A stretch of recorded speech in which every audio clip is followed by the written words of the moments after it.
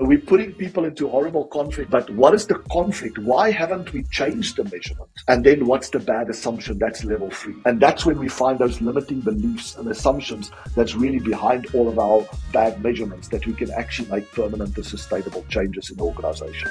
So, Dr. Barnard, I'm super excited to have you join me for this episode of Coffee with Closers. I saw you at the event at ClickFunnels Conference. I heard that you are the coach for Ben Hardy, and then I was just so happy to meet you there. And I'm like, man, I need to have Dr. Barnard on my show. So appreciate you joining me for this episode. Thank you so much for the invitation. So most certainly, Doctor, you're known for actually, kind of proliferating this concept called theory of constraints. But before anyone can fully understand it, can you elaborate on a little bit in terms of what is a core problem and then how you define the theory of constraints? Can you do that for our audience? Sure. So when we call something a theory in science, right, we can expect two things. So if we talk about theory of relativity, part of the theory has to define very clearly what relativity is, so it removes any confusion. So I'll start off by defining very clearly what is a constraint and how does it relate to a core problem. And then the second part is a theory also should tell you why knowledge of this thing, in our case, why knowledge of a constraint is so important and useful when you are making decisions like any business owner out there. So let me start with the first part. A constraint is any resource that you don't have enough of to achieve a goal. So if you think about a system in the simplest possible way, right? A system has got 5 elements. It has a goal. So if you think about your company or your organization, you might have a very specific goal around income if it's a for-profit business, or impact if it's a for-purpose business, right? So you start off with the goal. Now, the goal dictates a couple of things. It tells you what work you have to do to achieve that goal, to achieve that income or impact. Do you provide services or products or combination? So that's the second part of a system, of the work that you have to do. The third part of the system is what resources do I need to achieve the goal, and also how much of each do I need.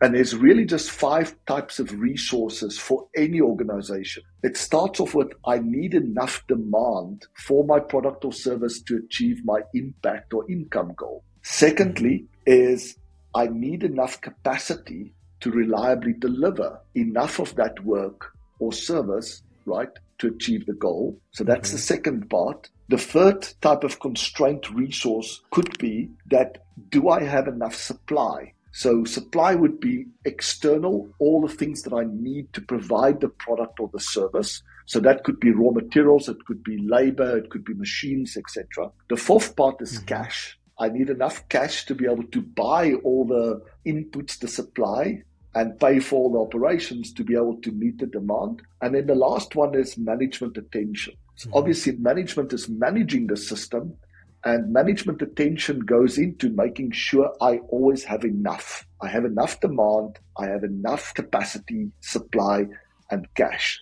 So any of those 5 resources that I don't have enough of can be a constraint. In the simplest case, you have only one constraint at a time, like one weakest link, right? In the more complex cases, is you might not have enough of multiple of these resources, and that can be very complex and even chaotic to try and manage that system. So that's the simplest way of thinking about a constraint, is just a resource that I don't have enough of. You can ask, well, how does this relate to a core problem? In general terms, if you think about any of the root cause methodologies out there, they would define a core problem as any problem that explains some kind of performance gap, right? So I'm not achieving my profitability target. What's the core problem? A core problem would be something that explains a significant portion of that gap using 80-20, right? 20% of the causes will typically explain 80% of that gap. So anything that falls within that 20% could be considered a core problem. In theory of constraints, we have a very specific definition of a core problem. A core problem is something that is limiting me or blocking me from better exploiting or elevating a constraint. Exploiting simply means not wasting it, and elevating means getting more of it. So if I have a constraint with market demand, how am I wasting it? There's customers wanting to buy from me, wanting to use my product or service, and I do something silly that blocks them from utilizing it. That's like I'm wasting the scarce resource. Elevating means something is blocking me from adding more products or going into new markets. So a core problem is anything that can limit or block me from better utilizing the scarce resources that I have or elevating them if I need to. And core problems kind of exist at three levels. There's the problem itself. Often, for example, a core problem in a business could be just that we're using the wrong measurement or the wrong policy. So in the steel industry, it's very common that their primary measurement is tons per hour. Now imagine a steel company that has a demand constraint, but their primary measurement is tons per hour. So what will they tend to do to optimize that measurement is they'll produce as much of the products that gives them the highest tons per hour. They won't produce the products that the customer actually needs or wants. They'll produce the ones that makes them optimize their metric. So that measurement is the core problem that's limiting them from getting more customers, right? But below the measurement, the second level of a core problem is some conflict that I have that blocks me from resolving that core problem. So keep on using tons per hour versus stop using tons per hour would be an example of that. And then the third level is some assumption that's blocking me from resolving that conflict. So just in summary, a constraint is any resource that I don't have enough of to achieve the goal that I've committed to. And a core problem is anything that blocks me from not wasting that scarce resource or from not elevating it, from not getting more. So there's a lot of nuggets that you shared. I certainly want to expand on some of those things. But obviously one common question people might have when you're trying to find the root cause of an issue is probably confusing the theory of constraints with the 5 whys that's been taught by Toyota and probably a lot of people in the manufacturing space may have heard of as well, right? So can you explain the difference between the 5 whys versus the theory of constraints? Sure. So for those listeners or viewers that are not aware of, 5Y just says if you identify some kind of performance gap and you ask yourself why is that gap there, right? So if you think about, say we're not achieving our profitability and you ask why, well, there's a couple of options, right? We are not selling as much as we thought or our cost is higher. So let's just say we say it's sales, right? We're not selling as much as we. Then the next question should be, well, why is that? It could be because we are selling less or we are selling at a lower price. And then I can ask why again. So why am I selling less? Well, we had a problem in the factory. We couldn't supply. And then you say, well, why is that? And we say, well, we had a breakdown of one of our constrained resources. And why is that? We didn't invest in preventative maintenance. So the idea is very simple, but quite profound in that you should keep on asking why until you get to the final root cause that can explain that. But like any of the root cause methodologies, the 5 whys suffer from something called confirmation bias. So every time I answer the question why, I'm in fact picking from many options and I'm giving you an answer for the option that I think it is. But how do I know really it's that, right? How do I know it's really the volume and not the average selling price? So you could sit here and just keep on asking 5 whys and you could come up with a completely wrong analysis of what the root cause is. So as with all of these methodologies, every time you ask why, you have to find some way of checking, is this really true? So we use a similar concept to the 5 whys in theory of constraints. It's called a current reality tree, where you start off with the expectation or performance gap at the top, and you keep on asking why, but every time you come up with a reason, you have to check, is this really true? Is this actually causing the effect that I'm trying to explain? And if so, is it the major cause of that effect? So it takes a lot of discipline to get value from a technique like the 5 whys. So basically what you have created is some sort of a check and balance at each of those scenarios to verify there's no confirmation bias, that you're not just assuming something just because you feel like that is the root cause. When you brought up the idea of we're not hitting our profitability, being the sales guy, the immediate thought I have is, well, we just need to increase our prices. If we increase our prices, we can address the profitability problem, right? Because I have that sales hat and I'm always going to be somewhat biased towards selling more or, increasing our price. Right. And we do this even in our day-to-day life, right? So you could be speaking to a friend of yours that recently got divorced, right? And say, okay, so the effect that you're trying to understand is that there was this breakdown in a marriage, that there was a divorce. And then you ask why?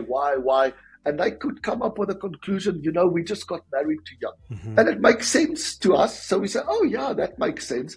But how do we know that that's the problem? That's the root cause of it, right? It's a very hard thing to check, because we have to check at every level. Is that really true? All the way down to the root cause. So you obviously used an example earlier about a company that's manufacturing iron or metal, and that their concept of measurement is the number of tons per hour. So can you give us another example of where the theory of constraints was used to find out the root cause, and how they were able to kind of overcome that obstacle or the constraints?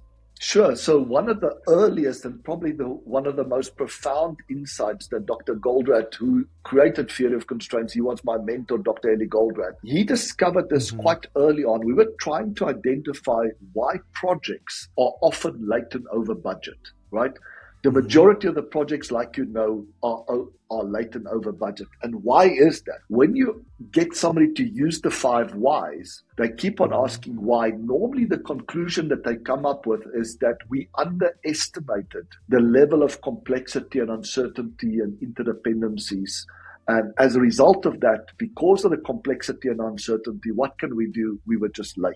Now, if that was their conclusion, what would they do the next time they do that type of project? Is they will build in more buffer, right, on both time and cost to be able to deal with the level of unknowns. So you can imagine that the first project might be late and over budget, but why would the second and the third and the fourth be? So what Dr. Goldratt realized, it might be something else. It could be that it's not that we don't have enough safety, is that we waste the safety that we had. And he had identified a number of areas where that happens. One of them is, imagine you do 2 tasks, and these tasks are dependent. You have to complete task A before you have to do task B. And you use a computer program to schedule the start and end date of task A and the start and end date of task B. Now, you've estimated that each of these tasks could take 10 days, but in reality, maybe you're lucky and it only takes 5 days, or you're unlucky and it takes 15 days. So there's always variability. What will happen if task A finishes on day 5?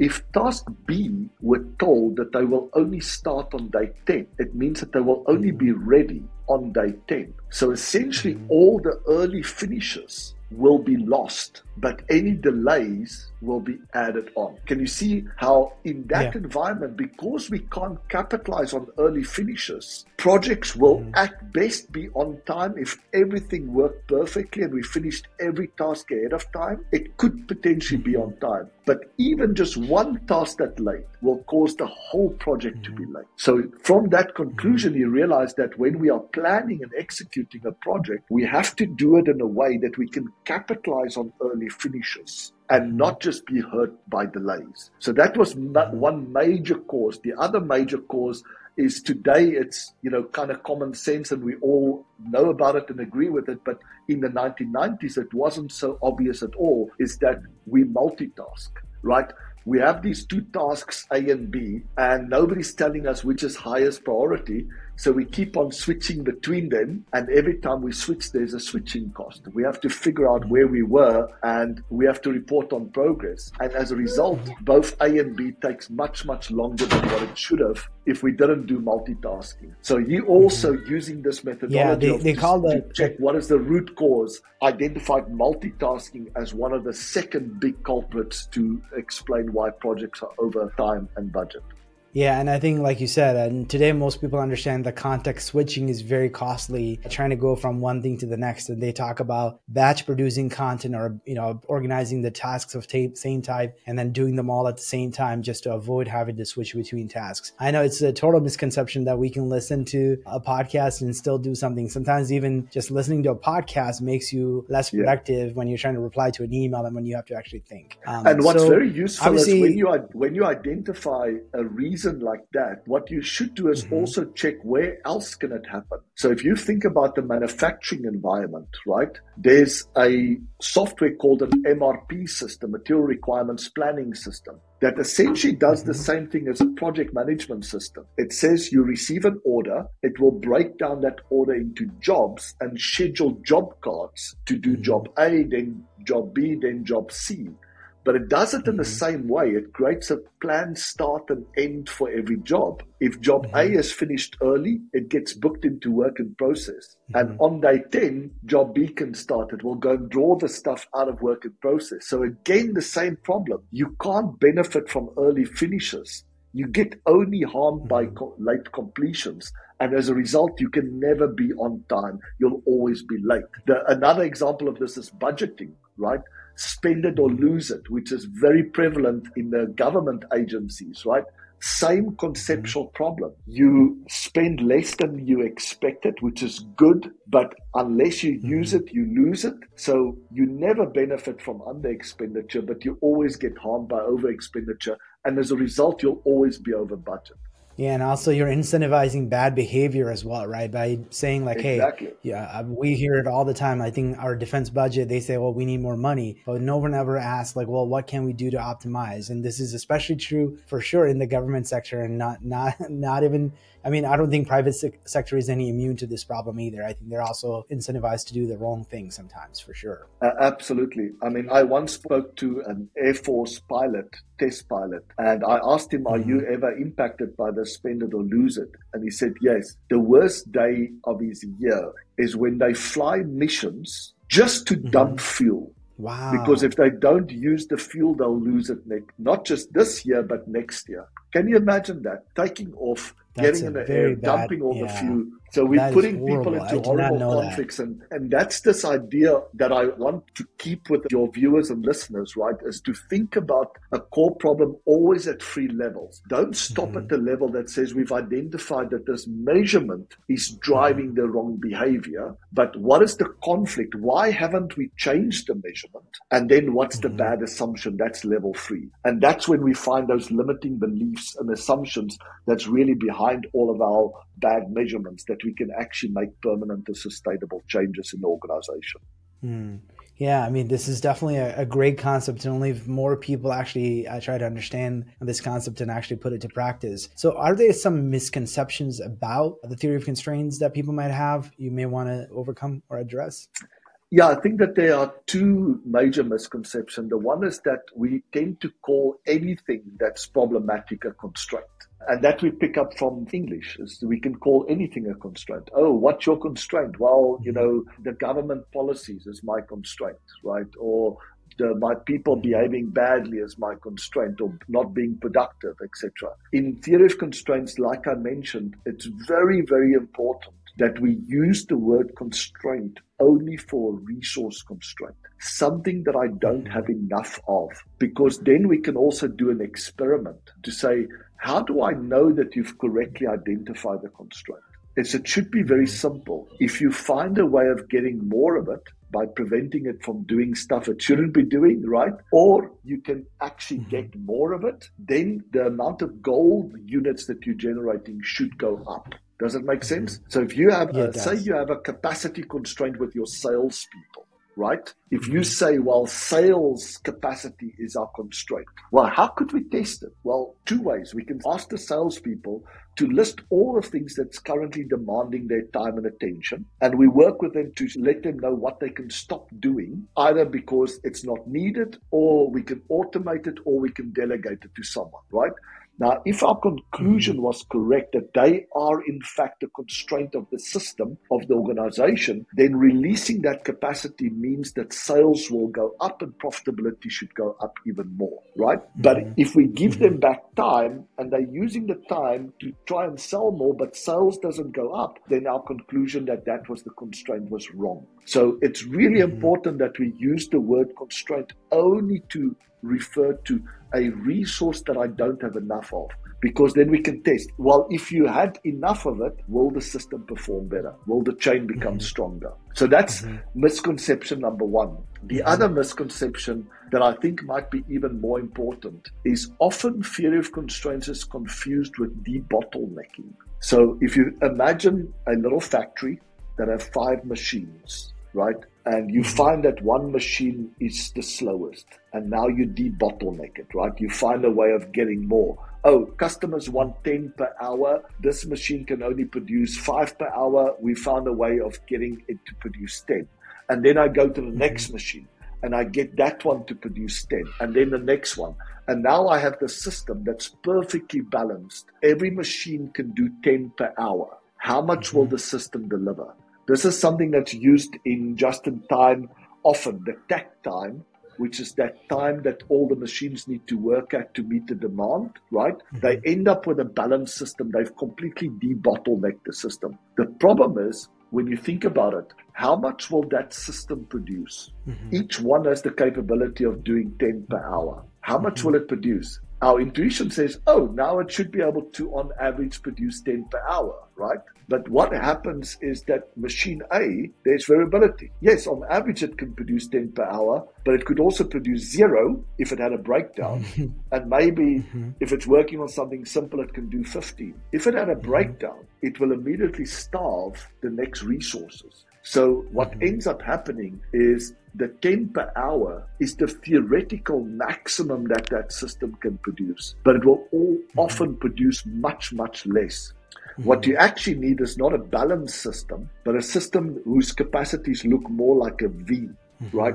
So the bottleneck is at the bottom of the V. That what should be capable of doing 10 per hour, considering it also has its own, planned and unplanned maintenance. After deducting the time that it loses, it should be capable of doing 10 per hour. But to get 10 per hour out at the end, you have to make sure that this resource is never starved or blocked.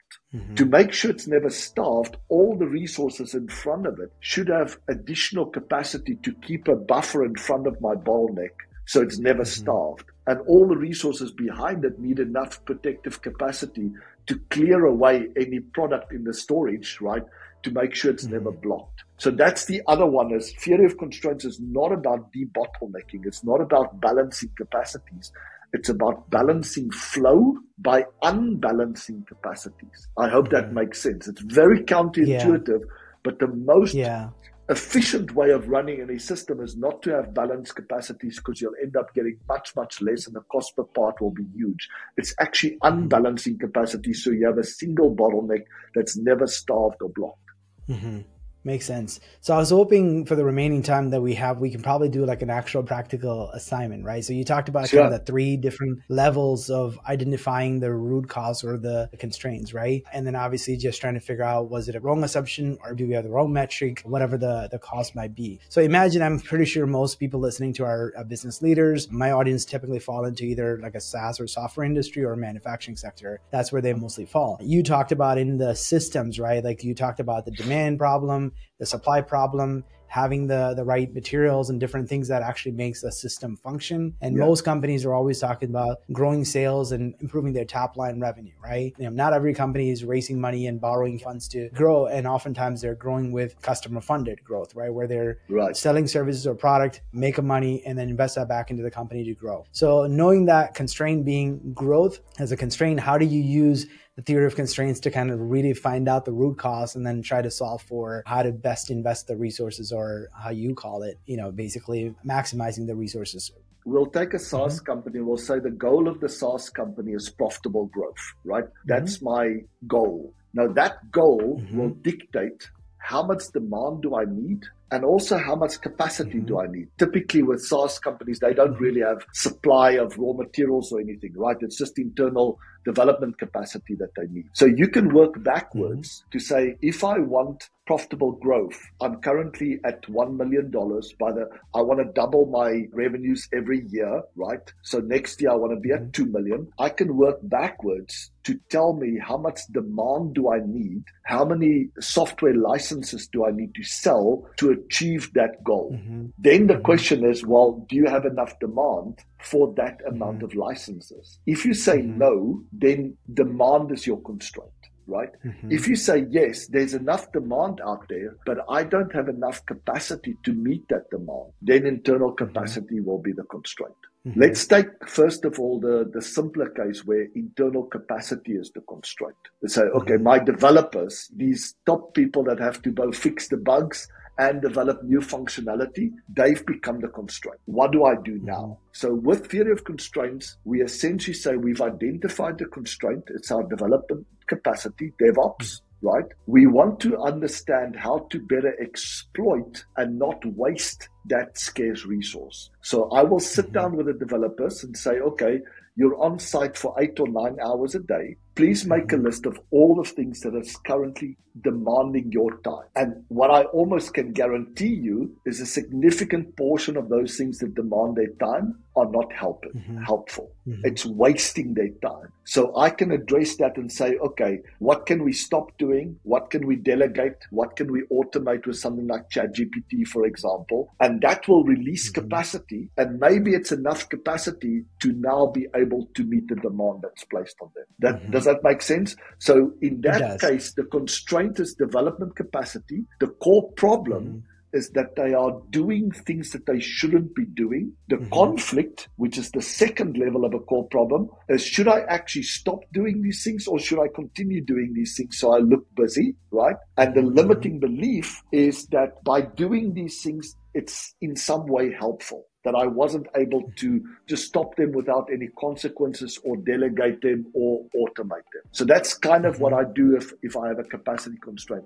If it's a market constraint, it's a little bit more difficult because if the market is the constraint, deciding how to exploit and not waste the market means that I need to make an assessment that says, okay, how much of the market for my SaaS software do I actually have? Maybe I have only 5%. So that gap is how much I'm wasting of that scarce resource, right? And essentially, I want to identify what are the conditions that if I could satisfy those conditions, would get more customers to willingly pay more, buy more, or buy more frequently. So that's essentially trying to put yourself in the shoes of the customer and asking, why are they not buying my amazing SaaS product? And your core problem will be the reason why they're not buying. The conflict will be, why haven't you changed that? And the limiting assumption is why fundamentally you haven't been able to resolve the conflict. So I hope that's kind of useful in two cases. Of course, you could have a SaaS company that don't have enough cash.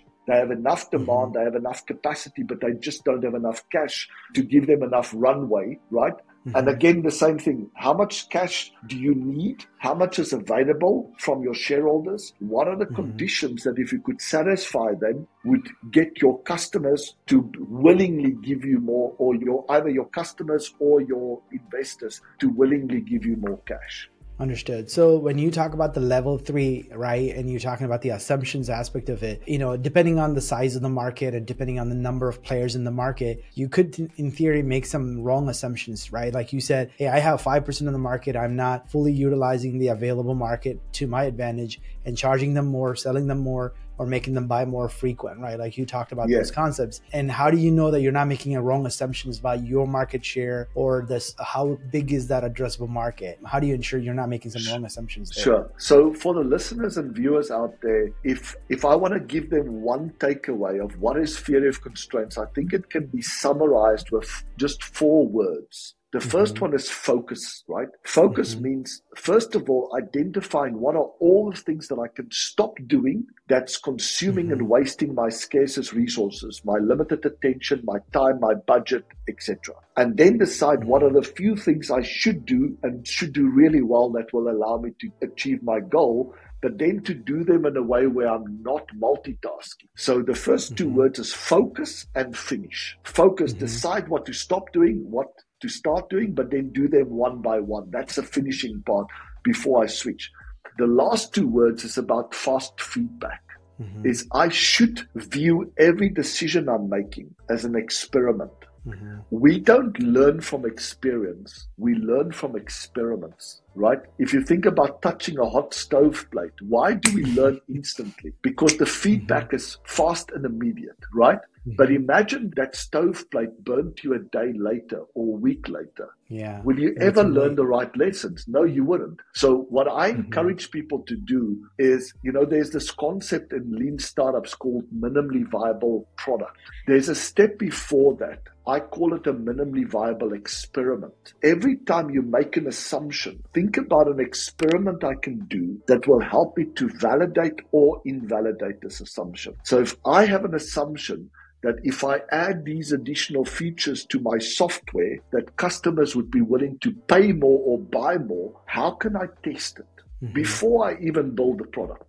Right? Could I do a survey? Could I do some interviews, phone people on board? Could I check if there's any other ways of validating that assumption? So that's where the fast feedback comes in, is to think about every decision that you make as an experiment that I want to learn from. So I have to be very clear, what is the assumption I want to test? And the last comment that I think is useful to make there is, there are many fears that block us as entrepreneurs from taking actions, right? There's the fear of failure.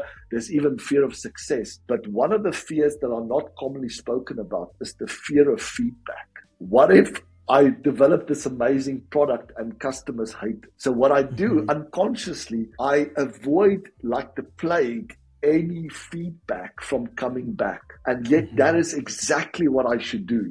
As founders, we often tell people about our amazing product and they go, oh, wow, Samuel, that's amazing. People are going to love it, right? What I should be doing is to actually select people that will give me criticism, will tell me why somebody wouldn't buy this, and use that feedback to improve my software or my product or whatever it is I'm providing. Yeah, that's that. We just had that experience the other day. We have a software that we're subscribing to. We were actually in the process of canceling, and it's an early startup that is doing the product. And the CEO actually wanted to have a call with us and asked for our feedback on why we didn't think the product was the right fit. He said, "I just need to know why you couldn't adapt the tool set." I think he's doing the very same thing that you're describing, which is super critical. Oftentimes, we can get kind of resentment toward the customer when they're canceling. You have no interest in wanting to invest any more energy. You just want to move on, like, I'll forget about it. Exactly. Cancel, who cares? I'll go get another client. But it's actually an opportunity to really learn, get that feedback. And like you said, the feedback is not always the best thing, right? Like you don't necessarily want to receive it. It hurts, when somebody criticizes our beautiful baby,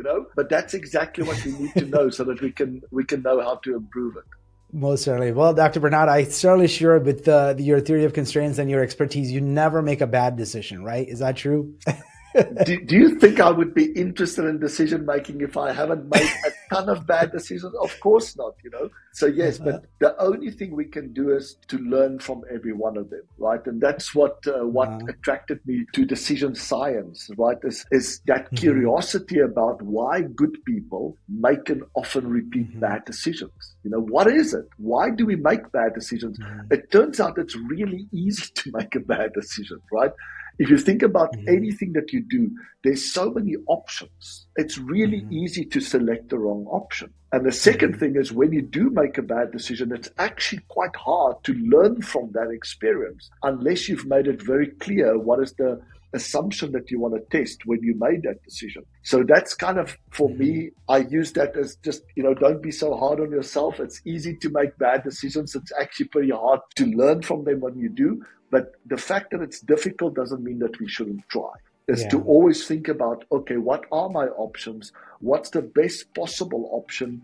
And a good option is one that has a big upside if it works and a small downside if it doesn't, right? That's always a good option for a decision. I want to stay the hell away from options that has only a small upside if it works and a big downside if it doesn't. So that's the first one, is finding some way of simplifying of all the options I have, which one should I go after, and to have very high expectations, to have that 10x mindset, right?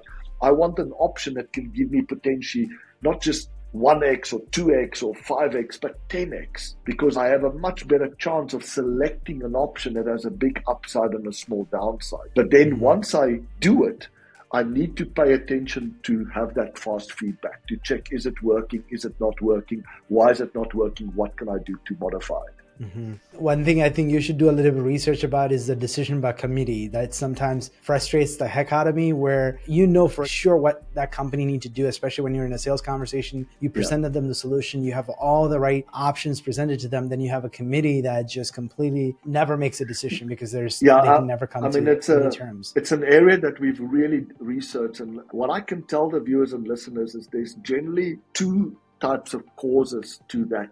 The one is that the committee is not being measured on the right thing, right? So that's normally, it's not that the committee members are bad, it's that they have a bad measurement. And that when you give them the right measurement to adjudicate, typically their behavior will change. Like, if their primary measurement is on the cost of doing something to minimize that, and they're completely ignoring the cost of not doing something, you can guess that they will be biased, right? So one of the things that I do when I'm engaging with a customer is my first thing is, what will be the cost of doing nothing? Okay, it's costing us $100,000 a day for every day that we're delaying this decision. And I make sure that they're aware of it, and that it dwarfs the little bit of money maybe that they'll have to invest. Maybe it's a $500,000 investment. And they say, if we can just save 5 days, it'll be paid, right? So that's one thing. The second one is people will procrastinate when they are scared. So you have to find out what are they scared about and give them some way of mitigating or reversing the risk. Right? So if somebody is scared that they'll make the wrong decision, you say, listen, go with ours. After a month, if it doesn't solve your problem, full money back guarantee. Those are the two things, is try to think about, could there be a measurement that's causing them to make a bad decision or delay the decision, or could it be some fear? And as the seller, we have to help them with both of those. Yeah. The cost of inaction, sometimes I think we spend very little time talking about the cost of inaction. And oftentimes we're talking about ROI and the benefit of the decision. And oftentimes, like you said, they're weighing their option. They're like, if we don't spend any money, we're actually saving money. Let's not spend the money, right? And they're hold off decisions. And a good example is, let's just say I'm trying to convince you to buy my product. And I say, Samuel, here's the benefit. The benefit is going to be 20. The cost is going to be 10. I'm creating 10 value for you, right? Now, you as the buyer will look at that same assessment from very different perspectives. So you will look at that 20 and say, based on your past experience, salespeople tend to exaggerate the benefit. So most probably you'll only get half of what they claim. So that 20 becomes a 10. And then when you look at the cost side of 10, you'll say they probably underestimate what the true cost is. So rather than 10, it will probably be 20. So you walk away with a perception of value of minus 10 as the buyer, and me as the seller think it's plus 10. And I can't understand, why didn't you make the decision to do it? So one way of overcoming that is to be fully transparent right from the moment, to say, I don't want to use the likely or best case. I want to work with you to identify what is the worst case benefit that you will get. And I want to compare that to the worst case cost. And if the worst case benefit still exceeds the worst case cost, it will be a very easy decision for you. If it doesn't, it's on me. I can't expect you to make a decision where the worst case benefit could be significantly less than the worst case cost. That's not an easy decision. I'm going to work with you to either increase the worst case benefit or to dramatically reduce the worst case cost. So that's, to me, like a practical way of resolving that conflict between the seller and the buyer. Yeah, we need a separate episode altogether talking about how this theory of constraints could be leveraged even in a sales and marketing scenario. A great concept, Dr. Barnard. I certainly enjoyed this conversation. Appreciate you sharing your wisdom and knowledge with our audience. How can people find out more about your body of work and also about you more? Sure. On all the social media, Dr. Alan Barnard, ALANBARNARD. You'll find me. I've got a YouTube channel. I've got Facebook, LinkedIn, Instagram. We try to do as many posts. So there's a lot of resources out there for free that hopefully could benefit your viewers and listeners. For those that are interested in how we've used the research that we've gained to develop decision support apps, they can go to Harmony Apps. There's 3 types of apps that we've developed. They're all award-winning apps. Each of them deals with a different type of decision mistake that we make. We've developed these apps because technology are often really a great tool to either reduce or even avoid the most common decision mistakes that we make.